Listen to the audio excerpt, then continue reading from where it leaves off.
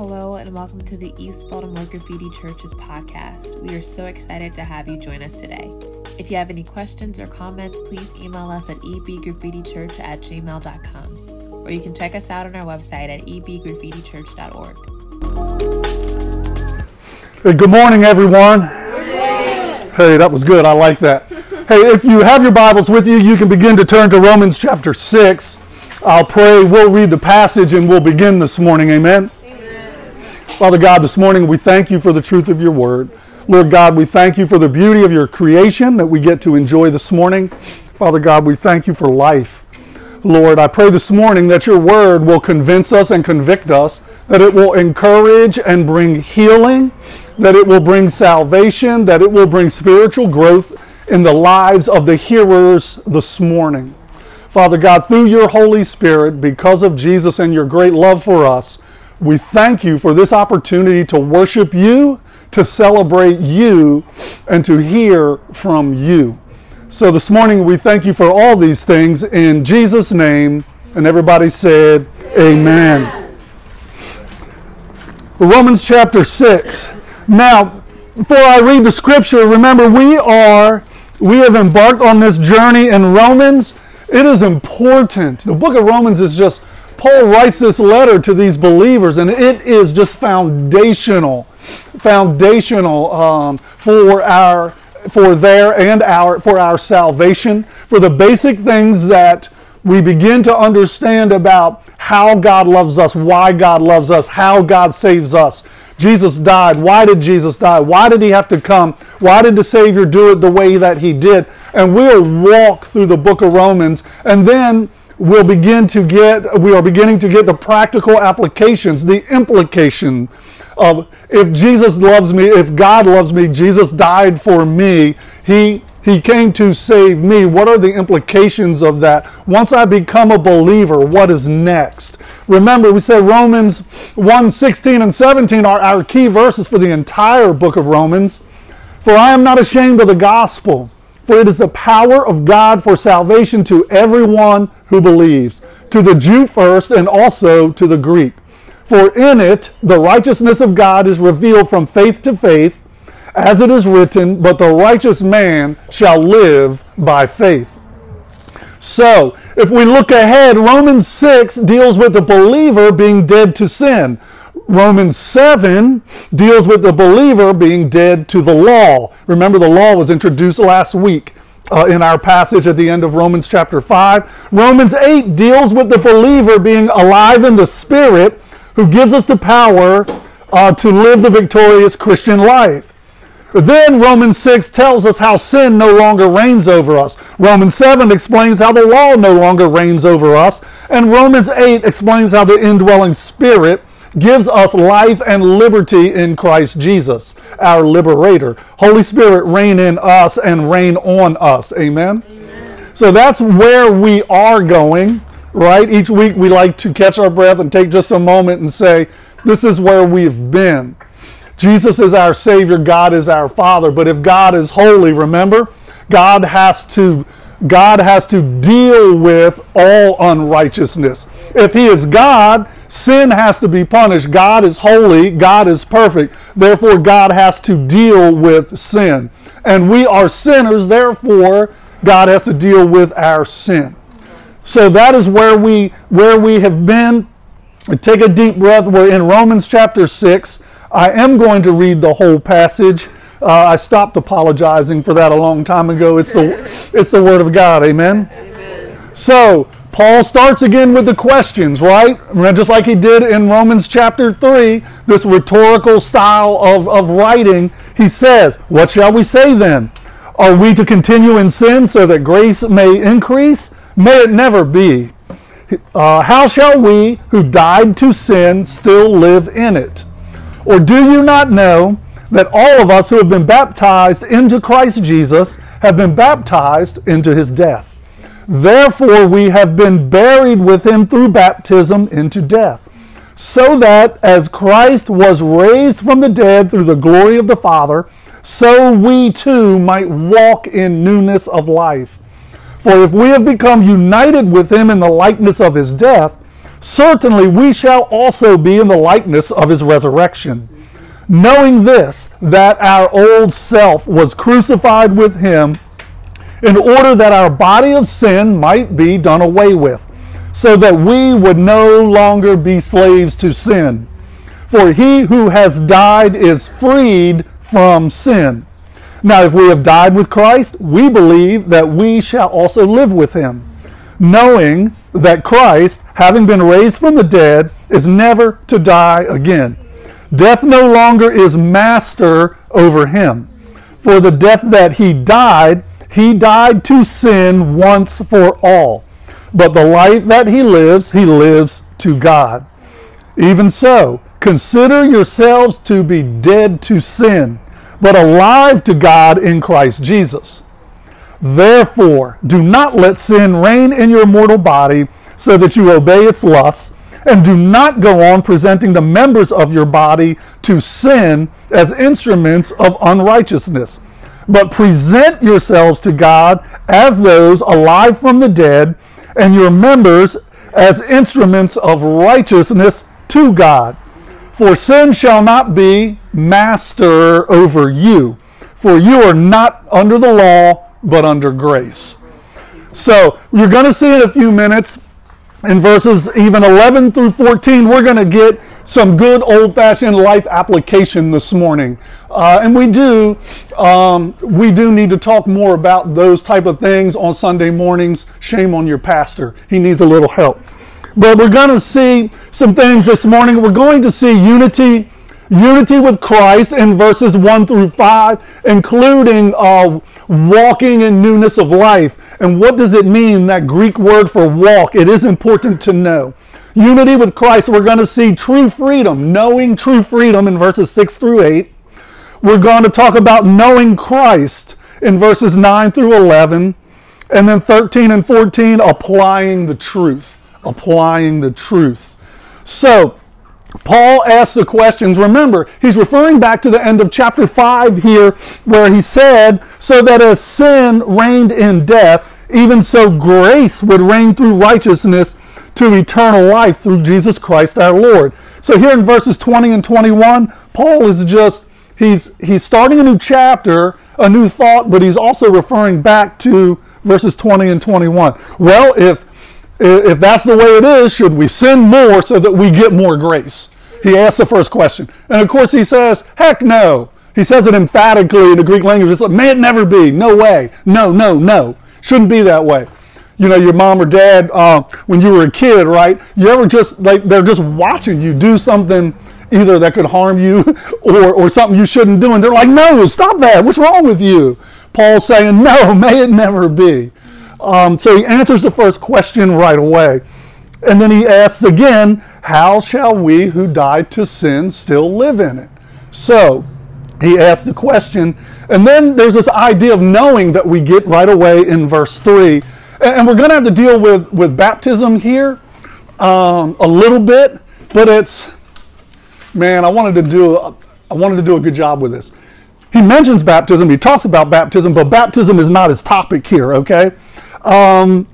So he says, don't you know that all of us who have been baptized into Christ Jesus have been baptized into his death? It's kind of like this. It is a identification even more, and the smart guys argue about this because he says, you died with Christ and you've been buried with Christ, and then you've been raised up in new life. And we know we have that symbolism in baptism, and it is accurate. And we also know, no, I'm not going to do it. We also know that our baptism does not save us. Because remember, Paul goes hard, Romans 1 through 3, right? And he's talking about faith in Jesus Christ. So we know that baptism doesn't save us, but it is our identification with Jesus Christ. So in verses 3 through 5, let's think about identification more than baptism, yet the picture here still works. And as a Baptist pastor, I've misused these verses all my life, okay? So don't feel bad if you have too. Because there is this idea of baptism going on here. Christ died. We died to the old man. Christ was buried. We go under the water. We come up into newness of life. It is a picture of what you and I, if you're a follower of Jesus, it's a picture of what you have already done. You've identified with Jesus Christ. You've confessed your sins. You asked him to be your Savior. You believe in him. So now, and we are having baptism service May the 1st, and we have several folks that are getting baptized May the 1st. So really kind of appropriate few minutes here on baptism. But what Paul is talking to the believers about is kind of like this. During the Civil War, there was a man, his name was George Wyatt, and he was drawn by lot. They drew lots, and he was drawn to go to the front. He had a wife and 6 children. So a young man named Richard Pratt offered to go in his place. He was accepted, joined the ranks, bearing the name and number of George Wyatt, right? So Richard Pratt goes, but they all think it's George Wyatt when he gets up there. Before long, Pratt was killed in action. The authorities later sought again to draft George Wyatt into service. And he protested, entering the plea that he had died in the person of Pratt. He insisted that the authorities consult their own records as to the fact of his having died in identification with Pratt, his substitute. Wyatt was thereby exempted as beyond the claims of law and further service. He had died in the person of his representative. There we have the truth of identification in a nutshell. It's God's way of deliverance God's way of deliverance is through death, through identification with our substitute in his death and resurrection. So we dealt with this word propitiation, I think, in an earlier chapter, that Jesus Christ on the cross took your place and my place in order for our sins. And the word to be used later on here, and it literally means that you will have been acquitted. That doesn't mean you weren't guilty. That means that you were acquitted of your guilt. Why? Because God loves you and wanted to be reunited with you. So Jesus Christ was your Pratt and you and I are Wyatt. Jesus went in our place and died. So in these verses, particularly in 1 through 5 and even through 6 when Paul continues, that's what he's talking about. Our identification with Jesus Christ. And you see, we even talked about, a couple weeks ago, we talked about loss and grief and depression. And we talked about that paradox of loss and joy and grief and peace. How is it that the Christian can suffer and still have joy and peace in his or her life? That's what makes us attractive to people who don't know Christ. People say, well, they're not all excited when they see you going to church. They're not all excited when they see you going to prayer meeting. People don't get all excited when you talk to them about that. But you know what? When they see you go through something, or when they're going through something and you reach out to them and you have credibility because they've been watching you as a follower of Jesus Christ. So Jesus Christ, even as all man, all God, Jesus suffered. He lived a life of suffering. He went to the cross and suffered humiliation, emotional and public humiliation. He suffered physical pain. He went to the cross and died, but to give life. So you see, again, we have that paradox, and I don't want to overdo it, but it's here. And as followers of Jesus, we identify with the death and burial of Jesus Christ, but we also identify with a new life and with a new lifestyle. And that's what we're going to continue to talk about here this morning. So we see in verses 1 through 5, and I don't think he even uses the word, he does in verse 5, the word united, and that's, or united in the likeness of, and you'll hear that again, in his likeness. So like Christ, you and I are to die to our old self. Like Christ, you and I have been raised up already, even now through your salvation, into newness of life. So in a couple of minutes, we'll talk about the implications of that. And in our culture and in the days and times in which we live right now, we talk a lot about unity and freedom. And we live in a culture right now that is very divided over race, divided over politics, divided over economics. And I will not pretend to have an answer for the culture, but I do think I know this, and you can correct me after the service, of course, if I'm and over lunch, if I'm wrong here. But unity, true unity, starts with Jesus Christ. Until men and women come into right relationship with God. Remember last week we talked about one man, Adam, messed up the whole game, and one man, Jesus Christ, gives us, all God, all man, but one man, Jesus Christ, gives us hope and life. So one man messed it all up. One man has provided a way for it to all be right. So our country and our world will not experience true unity until men and women who are still in Adam come to Christ. But I will say this, you and I, we better be out there demonstrating the love and unity that Jesus Christ is demonstrating to us. And that gets real, that gets real. That gets real quick, right? Because the words that come out of my mouth, these people, this politician, he's a fill in the blank. That guy, that group over there that represents, they're liars. And now I name the name of Jesus, and those words are coming out, and some of them have come out. Those words coming out of my mouth, no. True unity and freedom has to start with the believer. Therefore, we as believers have to deal with ourselves in front of a world that doesn't know Christ yet. All right, I turned the corner and weren't supposed to go there. But he uses the word unity there. And our unity is we are united with Christ in the likeness of his death, but we also share in the likeness of his resurrection. Therefore, you and I are capable of accomplishing that in front of a world, in front of people who don't know Jesus yet. Amen? So he talks about unity there. And when men and women are united to Jesus Christ, hope is restored. Hope is restored. Now, restoring the culture is not the ultimate goal. Amen? The ultimate goal is men and women coming to know Christ so that they don't spend eternity separated from God in a place called hell that is very real. So we have this unity with Christ, and he says, and he talks about this newness of life. Let me get here because I'm speeding along, so that we too might walk in newness of life. Okay, say pair of potatoes. Say pair of potatoes.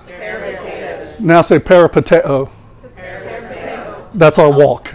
So that's what Paul's talking about here, that I think we need to take a minute when he talks about walking in newness of life. This walk is my lifestyle, your lifestyle. So the sphere in which you live and walk is your life. And I want to give us just a couple of examples from the book of Ephesians. I think it is worthy. It is worthy of our time this morning. I thought I had jotted it down so I wouldn't have to mess around. Ephesians 2, verse 2, 1 and 2. Paul says to the Ephesians, "And you were dead in your trespasses and sins, in which you formerly walked. You used to walk this way." He goes on to say that you were sons of obedience, destined to bust hell wide open. My words, not Paul's. But so Paul says that's who you used to be. That's who you used to be. But then in chapter 4, verse 1, he says, "I, Paul, the prisoner of the Lord, implore you to walk in a manner worthy of your calling with which you have been called." So now he's saying, walk worthy of your calling to salvation. You know Jesus Christ as your Lord and Savior. Walk worthy in that calling. And he spends the rest of the letter in chapters 4 through 6 practically speaking about what that looks like. He says, walk no longer like the Gentiles. So don't walk like the pagan, like you used to be. He says, but he'll go on to say in the rest of 4 and 5, walk in love. Walk in the light. Don't walk the way you used to walk. And I'm always so tempted to do a little Aerosmith, but I won't. Some of you wouldn't even get the reference, but yeah. But he says, and then in 5:15, be careful how you walk. And if we were studying the book of Ephesians, we would begin talking about what does it mean to walk in the light, not in the darkness. What does it mean to walk as children? What does it mean to walk in love? Because see, we have to understand how to walk in love if we're going to go out into our culture and be agents of unity in Christ. So when he says here in Romans 6:4, so we too might walk in newness of life. Jesus Christ was raised from the dead. He conquered sin. He conquered death. New life. Yes, he's talking also about eternal life. Our passing as a follower of Jesus Christ, your passing from this life to the next is just that. You know what? This life is short. We have eternity to look forward to. It is that hope that keeps us going sometimes. When I was 25, I didn't get all excited about verses like that. Now that I'm no longer 25, I'm not even 30 anymore. Whoa. Let me get one of the ushers to... So the longer I get in this life, the more I appreciate that hope for eternity. Amen. Yeah, somebody said amen. So that's right. Amen. So Paul says, look, knowing this. He says know or knowing this 3 times in this passage. So he's asked the question, he's giving us the theology, and then he's saying, come on guys, you know this. We identify with Jesus. If we identify with Jesus, we identify with his death, with his burial, with his resurrection. What does that mean for us? It means newness of life. Our lives are different now. Okay, we got that. Man, we did a good job too. But in verses 6 through 8, and you could say 7 and 8 or 6 through 8, I know I'm going back and forth with verse 6, and you know, the smart guys identify 6 with 5, or you identify it with 7. We don't care. It's the Bible. So in verses 6 through 8, we're seeing true freedom. Or Paul would say in verse 6, knowing this. So knowing true freedom. The old you and the old me was crucified with him in order that our body of sin might be done away with. Now we are no longer slaves to sin. So Paul brings up another thing here that he'll go on and talk about even more in the rest of the book, and that's slavery and freedom. And later he'll say, the one you obey the most, that's the one to whom you is your master. That's the one to whom you are a slave, to the one you obey the most. But we'll go there next week. Paul does say in 6 through 8, 1, that we're no longer slaves, that we've been freed from sin, and he talks about eternal life. So he says, consider yourselves in verse 11 to be dead to sin, but alive to God in Jesus Christ. So here's what Paul said. Paul said that you were a slave. I was a slave. Slavery is unfortunately still alive and well in our world. The story of a young girl named Dodzi is a common one in the country of Ghana. Dodzi was orphaned at 9 months old and lived with her grandmother, who served as her guardian.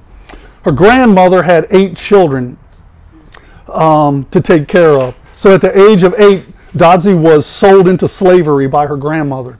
She was forced into the fishing that was done on Lake Volta, which is the largest man-made reservoir in the world.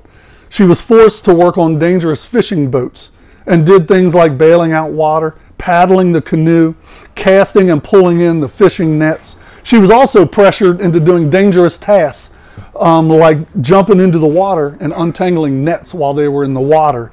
It was not uncommon for children to drown while they were doing this. This poor girl then was forced to cook for her owners and to work non-stop around the clock. She even had a forced marriage with another slave against her will. But it gets worse for this poor girl. She had no way out or no chance of escape. She was hopelessly stuck. Her masters were cruel and didn't care for her one bit. She was under the threat of violence and could be beaten and starved. She was a slave who lived according to her master's whims, will, and wishes. The life of Dodsie is a reflection of our old spiritual life. Paul tells us that we were slaves to sin. And as we learned before, we inherited sin last week, we inherited sin from our first parent, Adam, and were born under its control. With sin as our master, we obeyed it and served it. Our bodies and all of our members, and we're going to go there in a few minutes, our eyes, fingers, toes, mouths, minds, were offered to its service. We offered them for acts of impurity and lawlessness. This led to more impurity and lawlessness. It horribly snowballed out of control. We acted against God's holy and good commandments. So like Dodsie, we served our masters. But our master sin didn't care about us. It didn't care about the destruction, the hate, lust, theft, lying, or coveting would create for us and others. It was not sorry for the devastation that it caused. By the way, we did a good job last week. Applaud you. When we went back to Genesis chapter 4, and we spent some time talking about Adam, that first man, because his very first generation of children in Genesis chapter 4, Cain rose up and killed his brother. But do you remember what God said to Cain before it happened? He said, Cain, why are you angry and why has your countenance fallen? If you do well, oh my, I finished the verse properly, Charlie. This is one you don't want to mess up. If you do well, will not your countenance be lifted up? And if you do not do well, sin is crouching at the door, and its desire is for you, but you must master it. Okay, back to Romans chapter 6. It says here that we would no longer be slaves to sin. Verse 9. Knowing that Christ, having been raised from the dead, is never to die again, death no longer is master over him. So, Jesus Christ, when he died, he conquered sin. When he rose from the dead, he conquered death. So death is no longer master over him. But it gets better. Verse 14, we're skipping, we're not, just work with me here. For sin shall not be master over you, for you are not under the law, but under grace. Remember, what's the purpose of the law? Does anybody remember? To identify sin. Yes, praise God. I thought of one, yes. So one of the main purposes of the law is to identify sin. And Paul says here, you are not under the law. Why? Because sin is no longer your master if you're a follower of Jesus Christ. Remember, sin is crouching at the door, but you must master it. How do I, who am a slave to sin, master sin? Jesus Christ. Amen? So we get a glimpse all the way back in Genesis chapter 4 that God is doing something. He told Cain, you can master this. He talks about sin like a crouching animal that's hiding in secret, wanting to kill you. The language there is beautiful in Genesis chapter 4. It's scary, but it's perfect. It says sin is crouching at the door and its desire is for you. But he says you must master it. How do we master sin? Jesus Christ. So this idea of knowing Christ, sin and death, the devil, is no longer Adam, no longer my master. I'm no longer in Adam. The devil no longer has a hold over me. I've been set free. The Word of God tells me that. So explicitly here, this is what Paul is explaining to the believers. So, He uses that word. And in verse 14, sin shall not be your master. To the believer, he says that, because you're no longer under the law. What does the law do? The law identifies sin and sets us up for punishment for sin. Now, we know that we need laws and moral order in our world and in our culture. The purpose of the law, even in Baltimore City, the state of Maryland, United States, is to identify the wrongdoing and to correct it, right? And we can't correct it on our own. That's why we need Jesus. So we have this idea of knowing Christ, and what difference does that make? Sin is no longer my master. Well, so let's talk just a few minutes about applying the truth. Applying the truth. By the way, verses 13 and 14 are not suggestions from Paul. They're not suggestions from God. They're called imperatives. An imperative says, oh, you will do this. An imperative says, do this or don't do this. Now, to be true to the text, I'm going to go to verse 11. We're going to do one thing. In verse 11, we appropriate. Okay, that'll become important.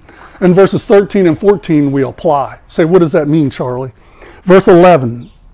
Even so, consider yourselves to be dead to sin, but alive to God in Christ Jesus. What do I do when I appropriate something? I own it. I take possession of it. You and I, as followers, if you're a follower of Jesus Christ, you must appropriate this truth into your life. Why? We're going to talk about that in a second. Own it. Possess it. Appropriate this truth. You are dead to sin, but alive to God. Say, well, Charlie, I did thus and so yesterday. I say, yeah, me too. We deal with sin because we still live in this flesh, but we are no longer slaves to that sin. And even the sin you haven't committed yet today, if you're a follower of Jesus, is already forgiven, has already been forgiven. I think I even did the proper tense there. Okay, so this is a truth that we must appropriate into our lives, which means we need to believe it and own it for this purpose. In verses 13 and 14, here we go, or 12, 13, and 14. Therefore, so as a result of appropriating that truth into my life, therefore, don't let sin reign in your mortal bodies. So, busy place. So don't let it reign. Here's that whole idea of who's in charge in my life. Is God in charge in my life? Is sin, Adam, is Satan in charge of my life? As a follower of Jesus Christ, I know for a fact now, sin does not reign in me, Jesus does. Sin does not reign even though I may commit a sin. So here's the thing we talk about, well, Pastor Charlie, what happens? We Celebrate Recovery is going to be starting back up here at Graffiti in a couple of weeks. And we talk about fear, guilt, and shame and what sin does to us. We talk about addiction, which is ongoing turmoil in our lives, and the things that happen to us when we're in active addiction, the things we do, the sins we commit. At some point in my life as a follower of Jesus Christ, God intervenes, He saves me, and that sin, if I appropriate the truth and apply it to my life, no longer reigns over me. That is how I can have, that is why, words are important. That is why I can have victory over addiction to drugs or alcohol in my life. Even though that sin is crouching at the door, it's not my master, it doesn't own me. What reigns? Who reigns in my life? Jesus Christ does. Therefore, do not let sin reign in your mortal body. Then he goes on to talk about the members of our body. Present your members as instruments of righteousness. I always think, I love this. We're going to have to do this one week. Be careful, little eyes, what you see. Do any of y'all know that? Be careful, little hands, what you do. There's a Father. Oh my gosh, I'm being recorded. So there's a Father up above who is looking down in love. Be careful, little feet, where you go. I covered 3 or 4 of them, right? Listen, these instruments, these things that I do with my body, I'm going to be polite today. Sometimes I get a little and I just sling a little stuff around when I'm preaching, and I'm not going to, because you're all grown-ups. We can get this. You know the sins that tempt you. I know the sins that tempt me, whether they are sins of my mind, which is a part of my body as well, or what I do with my hands that does not honor God. Places I go with my feet that lead me into sin. For me personally, the words that come out of my mouth sometimes that cause me to cry out to God for forgiveness. And the other things. There are lots of, if you need a list of those things, Paul presents them to us in other chapters and other letters. And I will share some lists of sins with you. That's not pleasant. You know what they are. But I don't want to take it lightly. Paul's saying here, 1, don't let sin reign in your body. Don't go on. Don't continue to present the members of your body to sinful things. Don't go on doing that. But present yourselves, so the Word of God always tells us then what we should do. The good part, the righteousness, where God wants us to go, where we will have joy and peace in our lives. He says, present yourselves as instruments, present yourselves to God as those alive from the dead. We already talked about that. And your members as instruments or tools of righteousness to God. Why? Verse 14. Because sin is no longer your master. Amen. Verse 14 says, so sin is no longer your master. So you and I must first appropriate this truth into our lives. Sin, if you're a follower of Jesus. If you're not, we could take care of that today too, and you can become a follower of Jesus. And then everything I'm saying now will be true for you too. We appropriate this truth. I own this truth and take possession of it. Why? Because God said it. That's the only thing. Because Jesus provided the way for my salvation. Because God said it, because it's in His Word, I can take possession of it and own it. Now that I own it, I should act on it. Because why? Sin is no longer my master. You have every reason as a follower of Jesus to have victory over sin in your life. Amen? Me too. Me too. Yeah. I mean, seriously, I was thinking about one of the sins that catches me up all the time. It'll cost you for me to confess it, so see me after church. I take donations.